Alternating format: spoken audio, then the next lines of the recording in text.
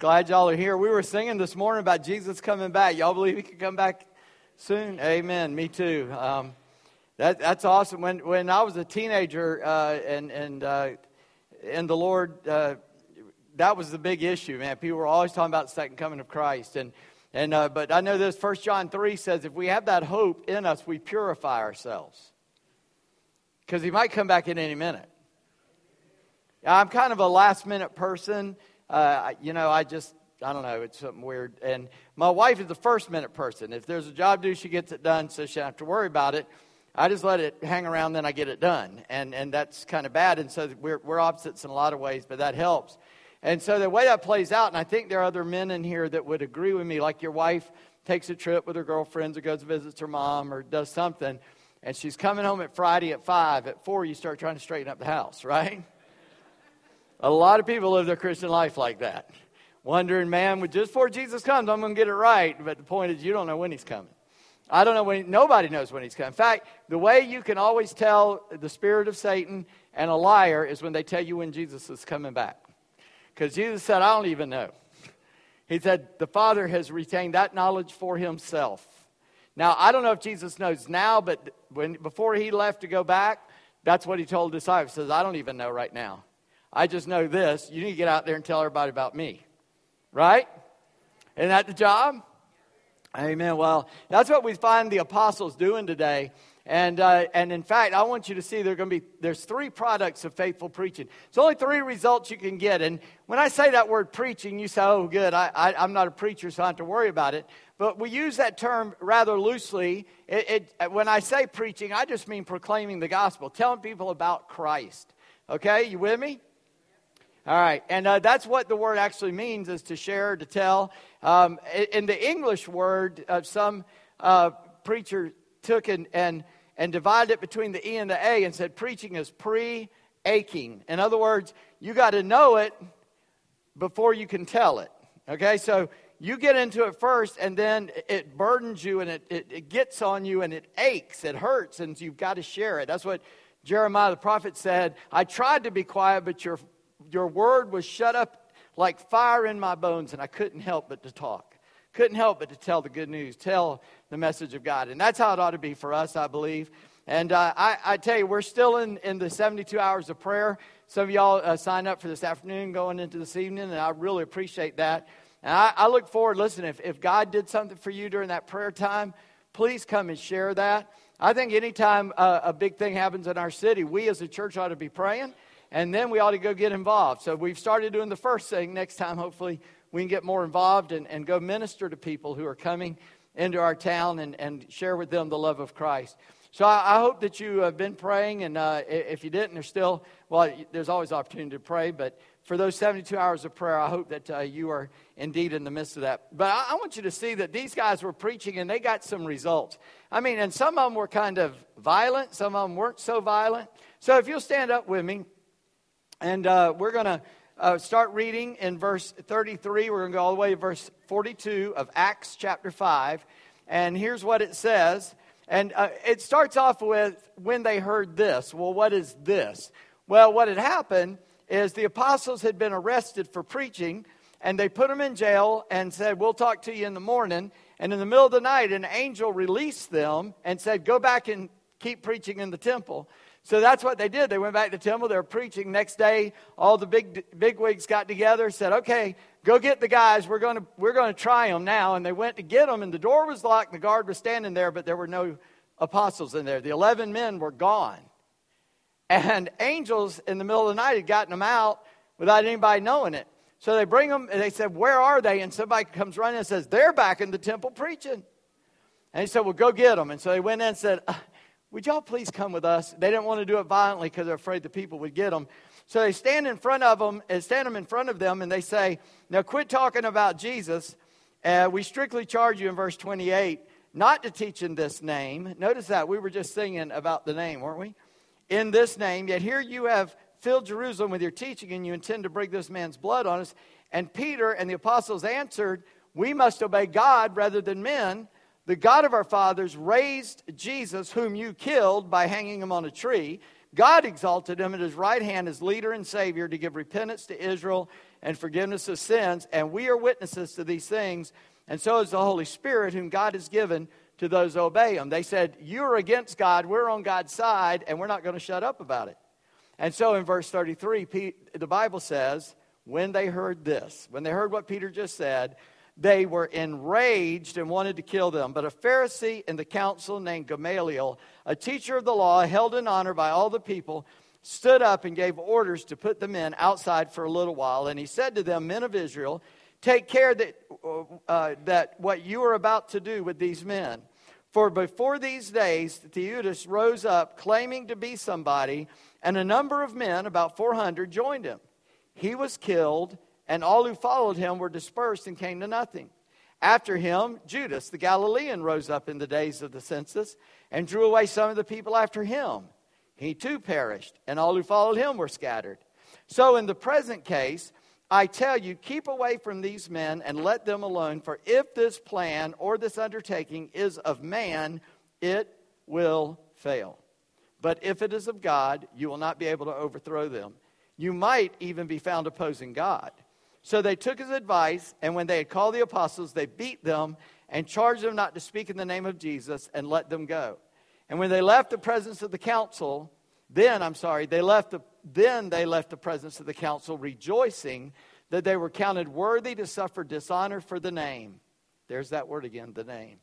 And every day in the temple and from house to house, they did not cease teaching and preaching that the Christ, the Messiah, is Jesus. Let's pray. Father, we thank you for your word. We thank you for what it teaches us. And I pray this day, Lord, that I might be a clean vessel, that you might speak through me to people's lives, to the truth of your word. God, we pray that you would anoint your word in our hearing, that we indeed might be able to share in the truth of your word. But Lord, in hearing and seeing and knowing the truth, may we seek and begin to obey what you call us to do. Lord, speak to our heart about our individual needs. I ask that, Father, for only you can do that in the power of the Holy Spirit. Lord, I thank you that you gave to Jesus the authority to use the Holy Spirit. And thank you, Jesus, for pouring the Holy Spirit on us, that we might have an eternal weight of glory locked away in these clay vessels. And Lord, we thank you for that, not only for the truth that we learn through that, but also that we know that heaven is our home, and there's no doubt of that we have fellowship with you because of your death on the cross, your burial, your resurrection, and the gift of the Holy Spirit, who leads us in all truth and teaches us about you. Give us this grace today. And Lord, we bind our enemy Satan and all the demons of hell in Jesus' name. We ask you camp your mightiest angels about this place. And Lord, may we have the freedom to hear from your Spirit the words that you have for us. And we thank you. Amen. Thank you. Y'all can sit down. Here's what I want you to take home with you today. If you go ahead, just to kind of remember to sum up everything. There it is. If you don't get a reaction when you share the gospel, you did not do it right. Now, that's not always true. I'm going to go ahead and say, okay, I try to make a little statement to get that you can kind of sum it up and remember. And it's not true that that if you don't get a reaction, you didn't do it right. You could have done it right, and Satan has that person where they go, I don't care.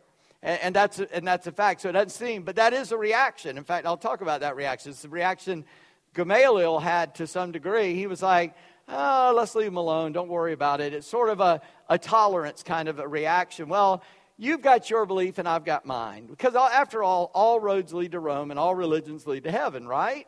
So that's a tolerant reaction. And by the way, those were false statements. All roads don't lead to Rome because you can't drive there from here, right? Okay, that's number one. Number two, all religions are not the same. There's one religion that's different. That is Christianity, and it's not a religion. It's how God has established a relationship between his people and himself through the sacrifice of Jesus Christ on a cross for our sin. Right? Everything else is man's attempts to get to know God or become God. That's all you got to know. That's the two things, all right? And everything will always lead to that. But anyway, I want you to remember that. Because I believe that if we're sharing Jesus, people will react. They'll respond because what you're telling them is an eternal truth from the Creator God.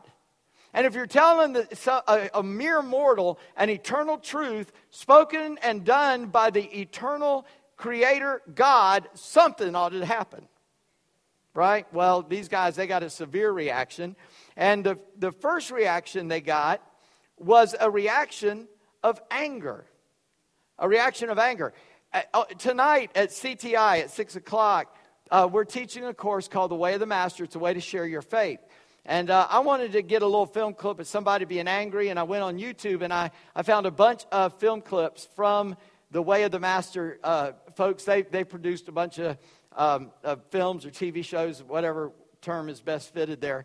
And I found this one, and it's kind of a commercial to watch a 30-minute video where they have an angry atheist that they're talking to in the street. So would you watch this for a second?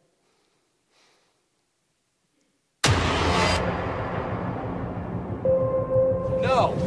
Just because one person does one bad thing does not mean that that person is characterized by the single bad action that they've done. And this is the problem with Christianity. People try and put people in boxes. God commanded genocide of people multiple times in the Bible. You believe we are Celtic witches? That condone evil actions. For instance, in the Bible it says that if you rape a woman, you're allowed to marry her. How evil is that? To condone slavery against other people. I'm talking about all sorts of injustice.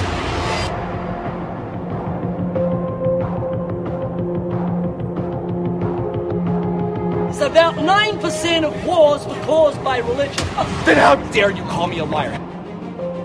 Don't say that I'm a liar because I've lied. That is disgusting. It's despicable. Things about God promoting raping women. Somebody who commands a group of Jews to commit genocide against Syrians. Okay, let me ask you a question. That's not justice. I want to ask you a question. I'd like you to think before you answer. Okay. Did that happen? Yes. So God exists and he commanded the Jews? No. There wouldn't be people dying unreasonably of cancer and other preventable diseases because they can't afford to treat themselves. A real God, a just God, would never allow something like that to happen in some old book that's made up a fairy tale. Don't listen to this. That's insanity. And that's what you guys believe, and that's ridiculous.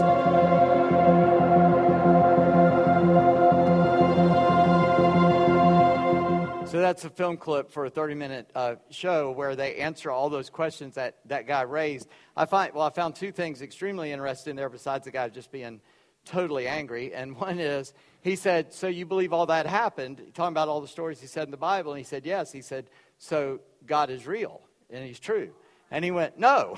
And so you can't have it both ways. Either it's real or it's not. And if this is real, there are answers to the questions he raised. And the other was the woman who said we're Celtic witches. I thought that was kind of interesting in the week we're in. So it was kind of funny. So one of the first reactions you get is anger. And I that one's first because it's first in the text. But also, I think that when you witness, this is one reason people are afraid to witness. You're afraid somebody's going to get mad at you, right?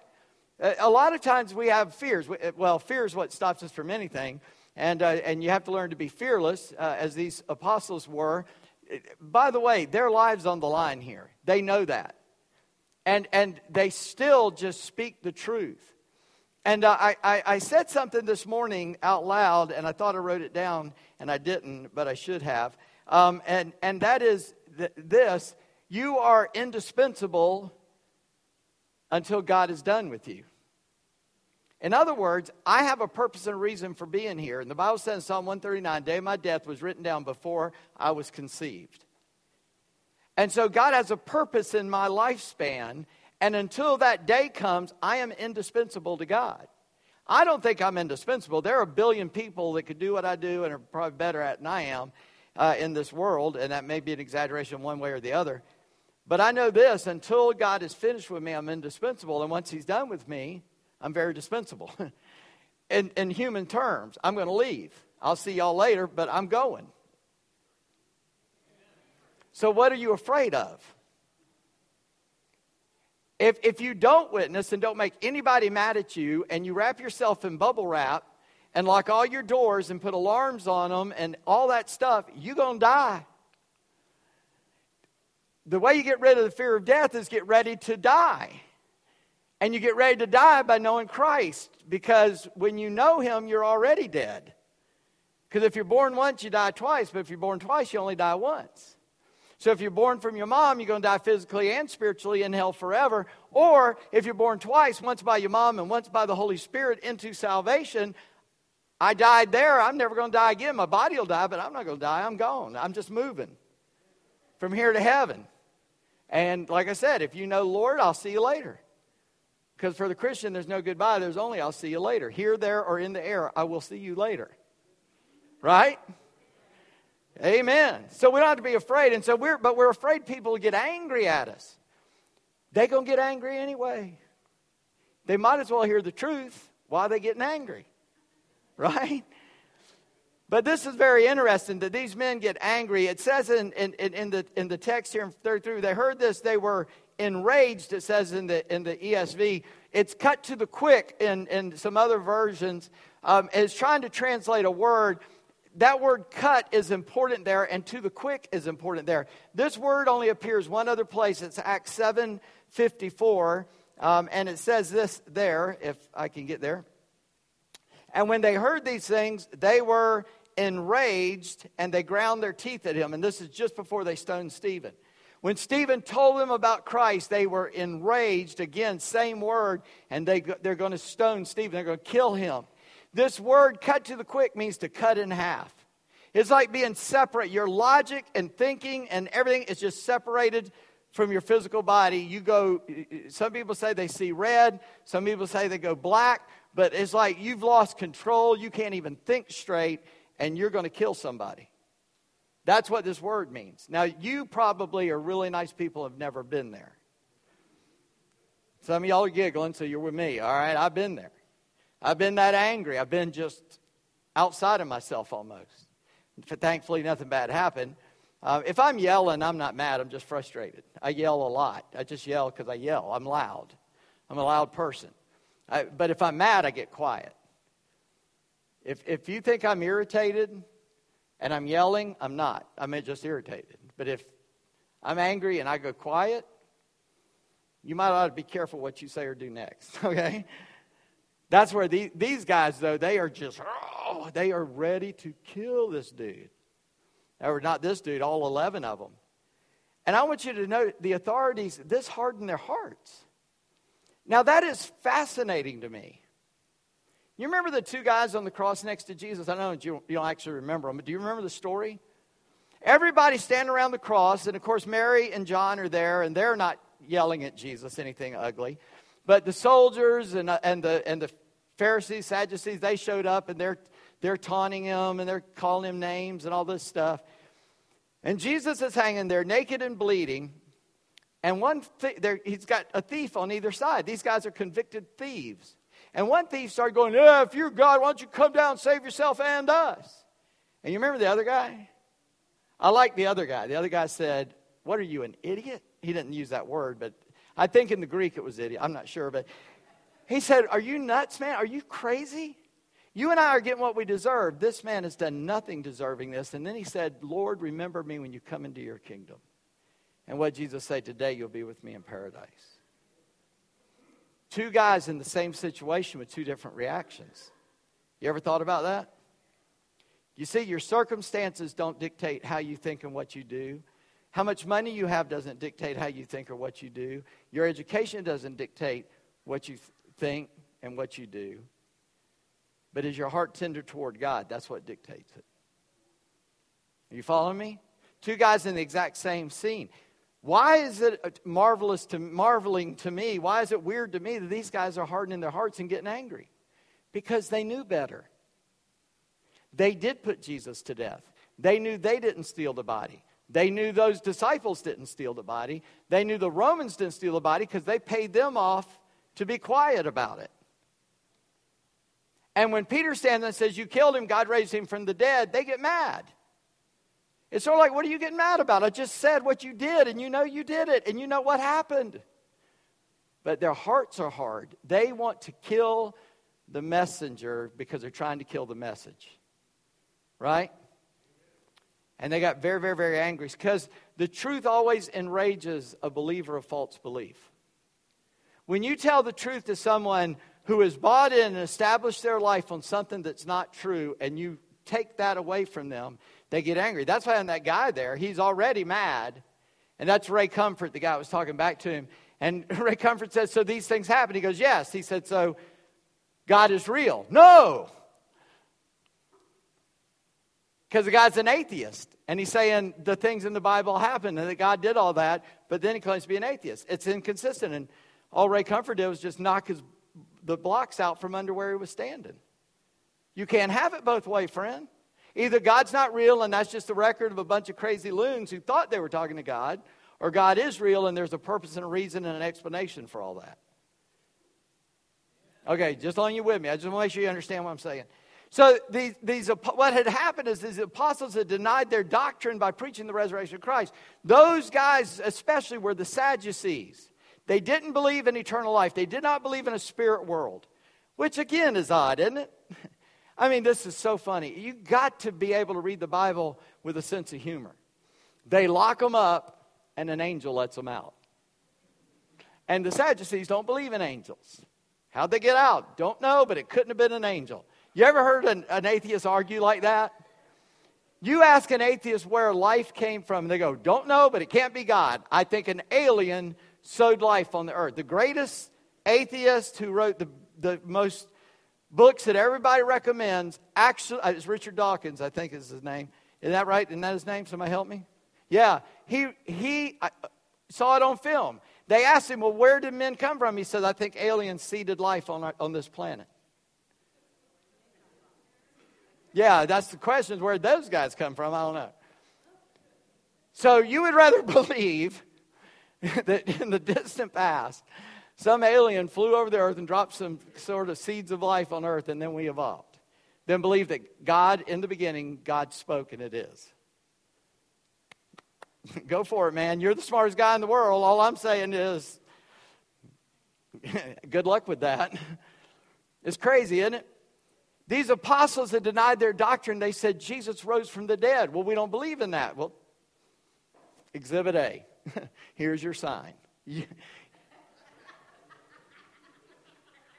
He's up. He was walking around. We can go get 500 people who could tell you they saw him. This isn't one extra witness. These aren't witnesses who heard the apostles say they saw him. There's 500 people who did see him. Paul writes years later in Corinthians, there's still 500 people. There's still a bunch of them still alive. You can go talk to them. They all saw him. And by the way, psychologists have studied this and talked about this. There is no way that many people can have a mass hallucination and all say the same thing. That is impossible according to what we know about the human mind. Somebody would have gone, it didn't happen that way, but they all saw it and they all believed it. Number 2, truth enrages the holders of an immoral power.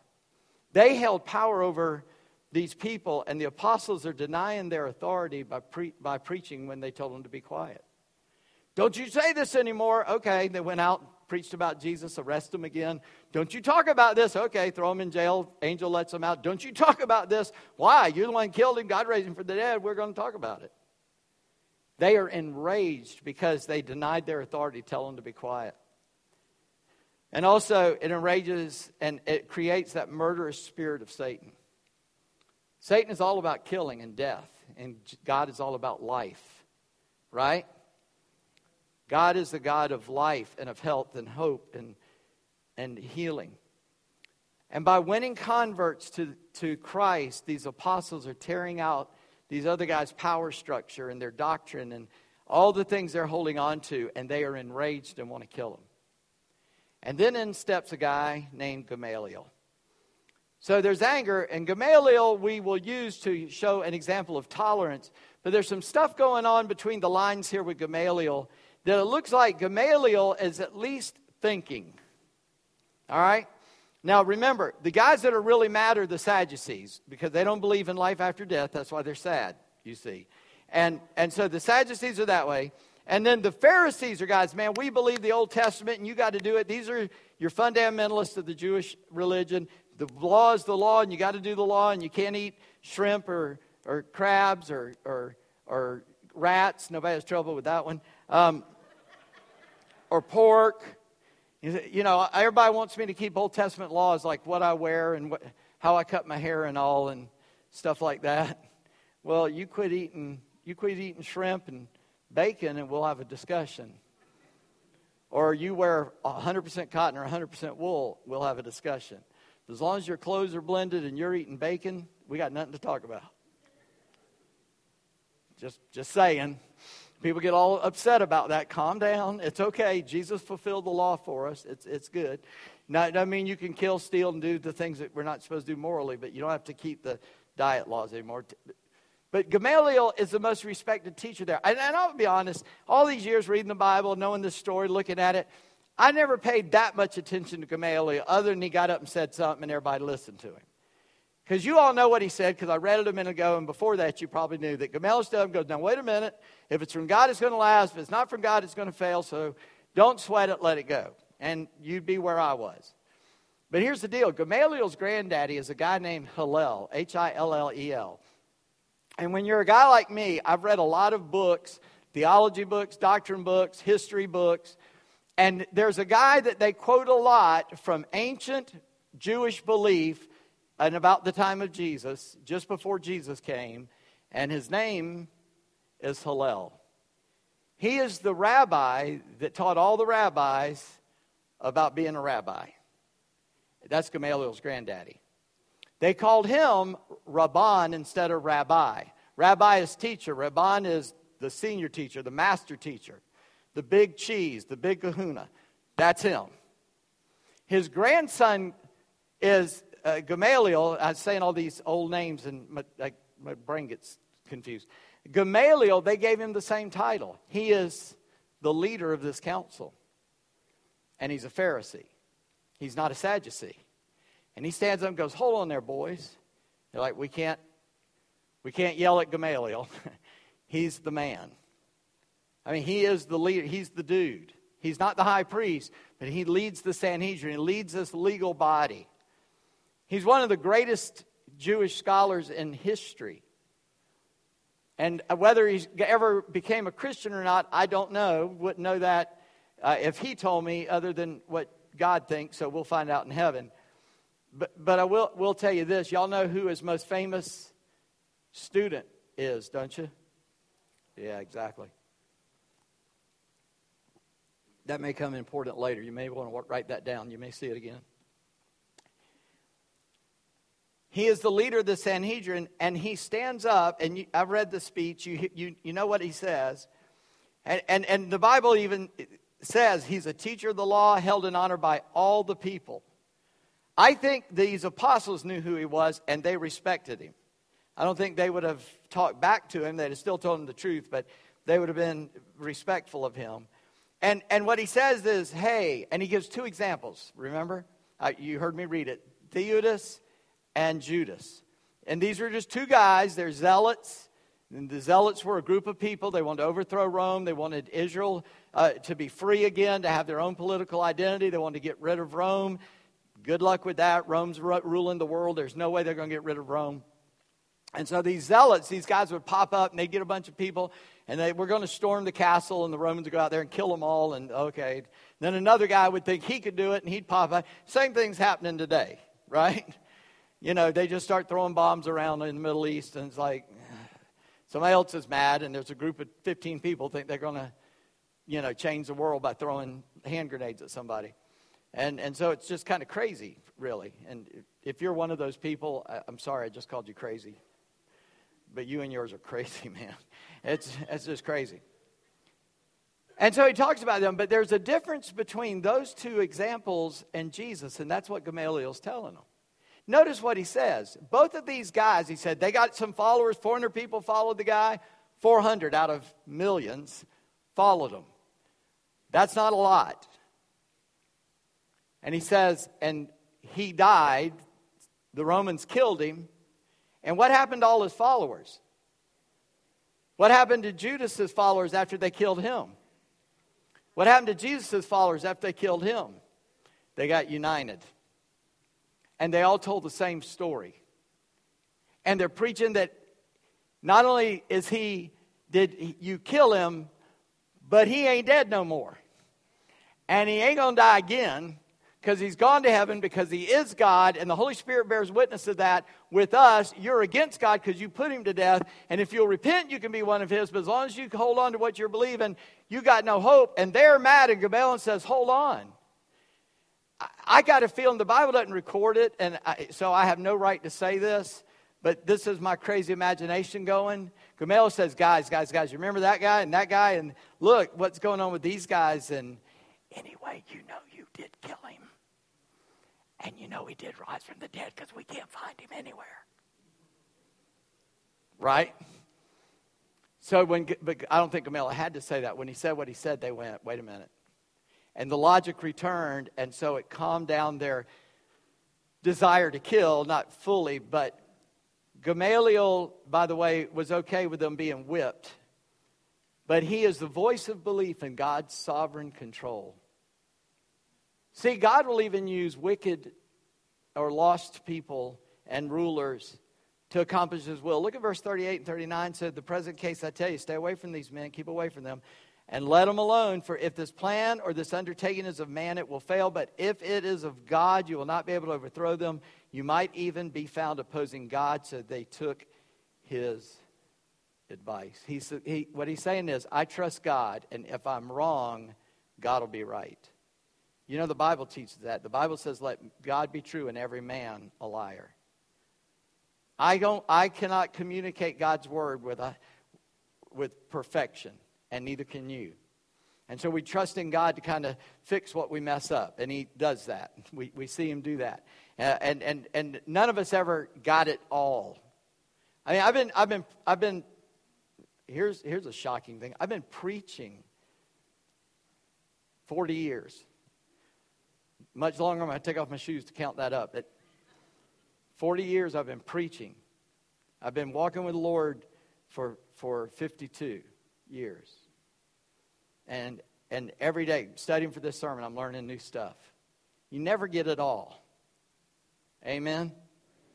And when you think you have, that's when you're going to mess up. My daddy taught me that about motorcycles when I was a little kid sitting on the bathroom counter while he shaved. He said, son, today you think you can handle a motorcycle, today you're going to fall down. But that was true in life. He was teaching me a life lesson. The day you think you can handle it is the day you're going to get whipped. Right? The details seem similar, but it's different in this case. And Gamaliel, he's just being tolerant. Let's be tolerant. But he didn't have any trouble having these disciples beaten. By the way, the Bible and the brevity of language about the suffering that these men go through alarms me. Because this is a 39 lashes. 40 lashes save one is how they would say it. The only reason they didn't hit them 40 times is if they hit them 40 times and they died, it would be on them. That you killed a guy that you were supposed to only punish. But if they only hit him 39 times and he died, well, that was up to God. We didn't hit him 40 times, only 39. And it was a legalistic thing. This is the same beating Jesus took before the cross. 39 lashes. Their bodies are torn apart and ripped up and skin open and bloody. And the Bible says, so they beat them, each 11 guys times 39 times. I'm sure it took more than one guard to do that. And it says, and they released them and they departed. What? I got a feeling you had to put them on a stretcher and carry them out of there. How did they get out? I don't know. The Bible doesn't tell us. I know it's a weird thing. It won't add anything to your spiritual life. But I do want you to understand the beating these men took. It was horrendous. And Gamaliel had no trouble with that. He let them do it. He didn't say, don't beat them. Just warn them again, let them go. No, he let them be beaten. But Gamaliel uses here a logic that is past, present, and future. See what happened to those guys? Look at this case. Let's look into the future and see what might happen. And he's using this logical thing to show that. There's a third reaction besides anger and tolerance, and it is acceptance. You accept the message of the cross. The example in this text is the apostles. It is the apostles. They accepted Christ as the Messiah. They accepted Jesus as the Christ, as the one that God had sent. They also, because they accepted that, they accepted the suffering they went through. The Bible says in Philippians, it's given to us not only to have the fellowship of His power, but also the fellowship of His suffering. That we suffer for Christ, we suffer with Christ. And I don't know only in North America do we think that we're not supposed to suffer.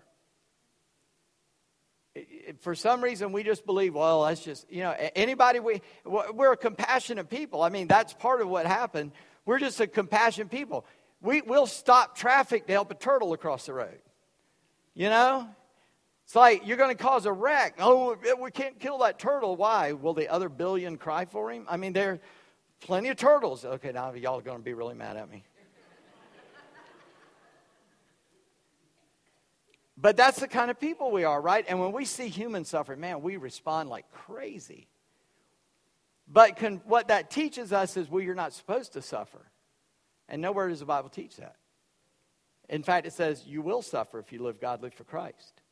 And notice about these apostles, it says they left the presence of the council rejoicing that they were counted worthy to suffer dishonor for the name. The name. For Jesus. For them, it was an honor to be beaten like Jesus had been beaten. Wow. God let us be beaten like Jesus. We don't deserve to be beaten like Jesus, but we were. That was amazing. Thank you, Lord, for letting us be beaten like you were for your sake. We come to church and it was a little chilly in the service today. Well, brother so-and-so didn't even speak to me. Really? That's what you're going to complain about, huh? We call these first world problems.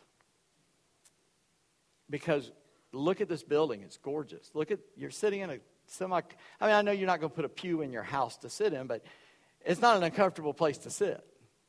We do have climate control. When we get it right, it's perfect, right? You got hundreds of people in here, and some people are hot, some people are cold. It's just that way. I'm hot-natured, so I'm always warm. I always want to cut it down more. But I see people freezing, so I don't do that. But it's a gorgeous building, and nobody's going to come through the door with a gun and threaten us. And if they did, Jim Ballou would shoot them anyway, so we don't have to worry about it. Right? If you don't know who Jim Ballou is, good.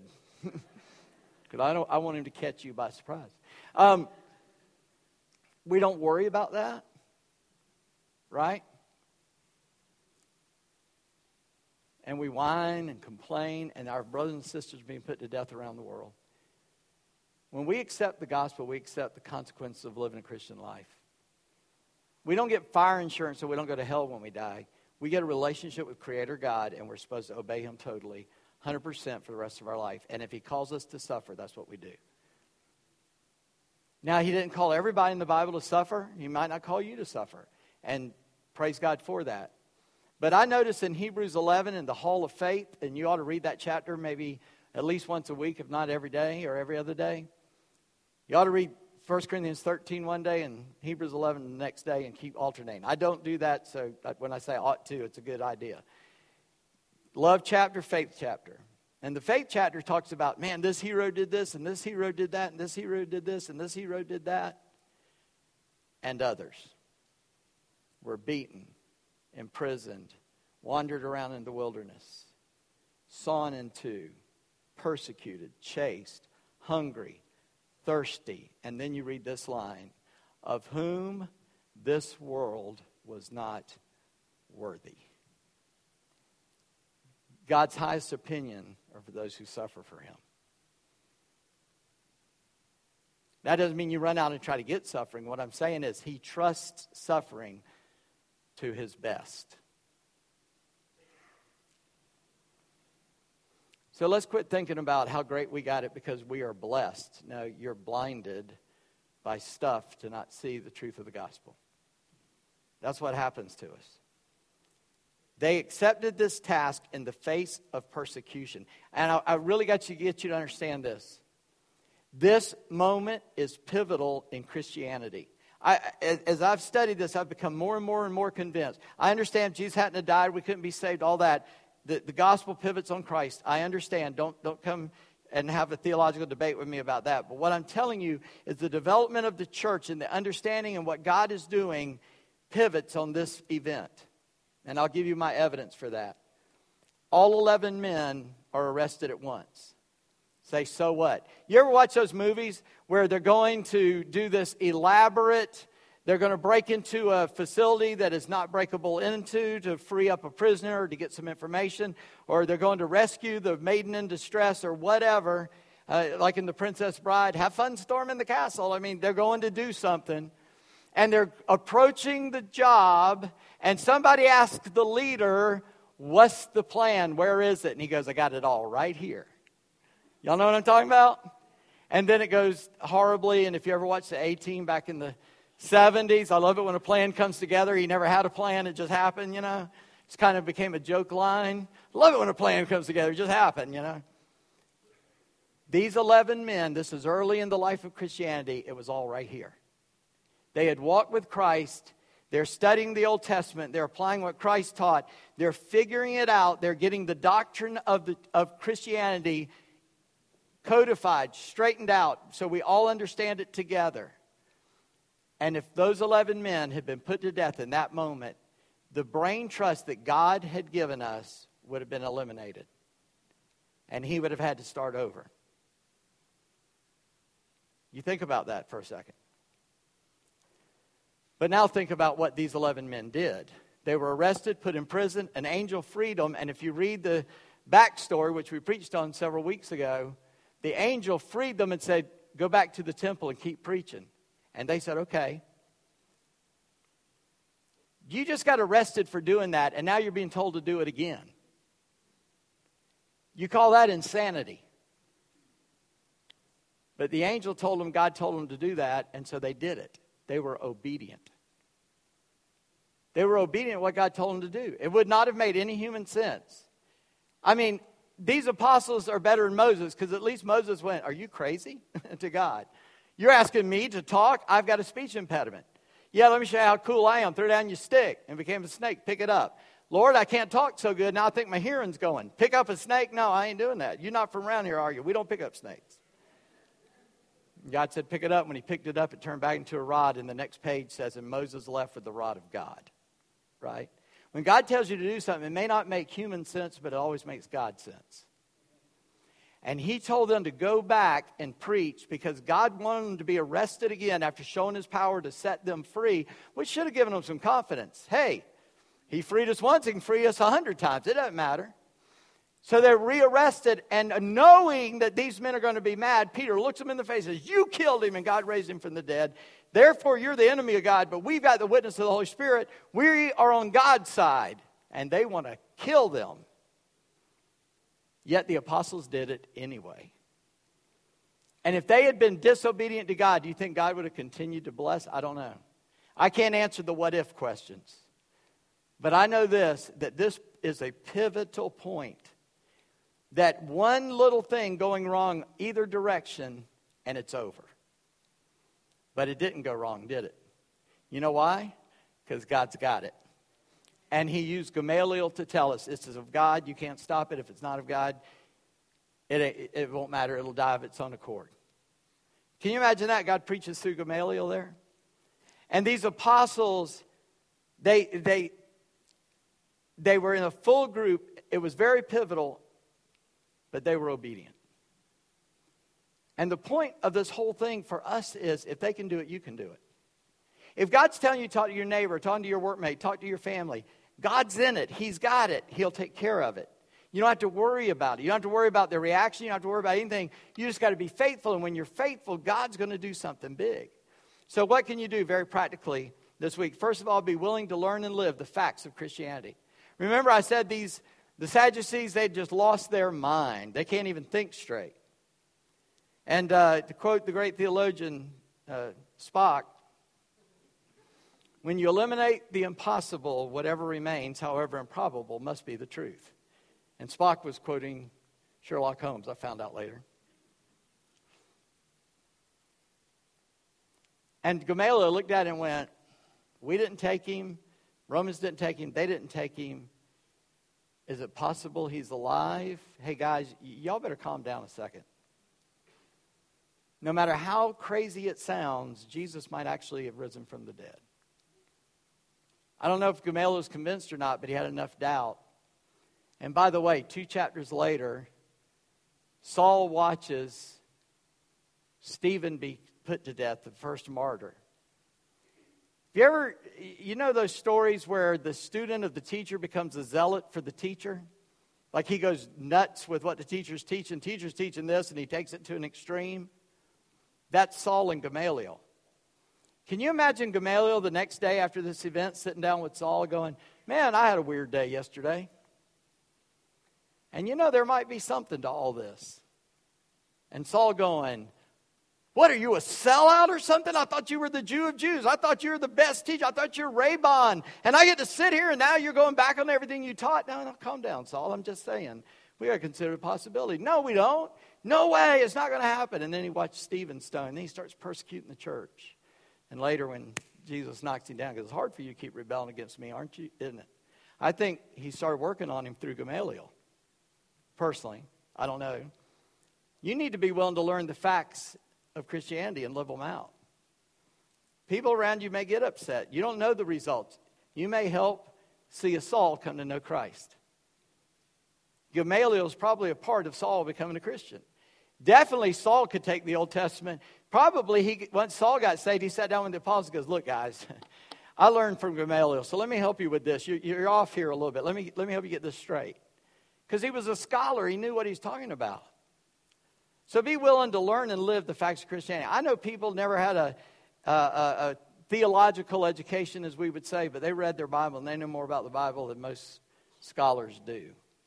Because when they read it, they believe it and obey it. And when you do that, God will give you more wisdom and knowledge than somebody just studies that book the rest of their life. Secondly, don't flounder in the middle. Go hot or go cold, but don't stand in the middle of the road. You know why the chicken crossed the road? Proved to the possum it could be done.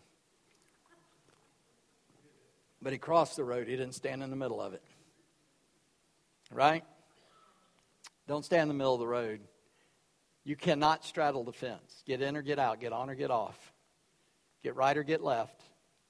And I don't mean that directionally. Get right with God or get left behind. That's what I meant.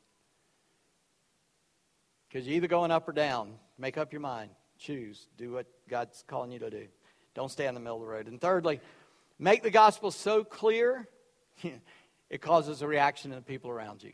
Listen, you can't cause a reaction. You can just tell them the truth. But when you tell people the truth, they're going to get mad, they're going to be indifferent, or they're going to accept it. And I know that God's got some people He wants to accept it. And He's dependent on you to tell them about it so they can.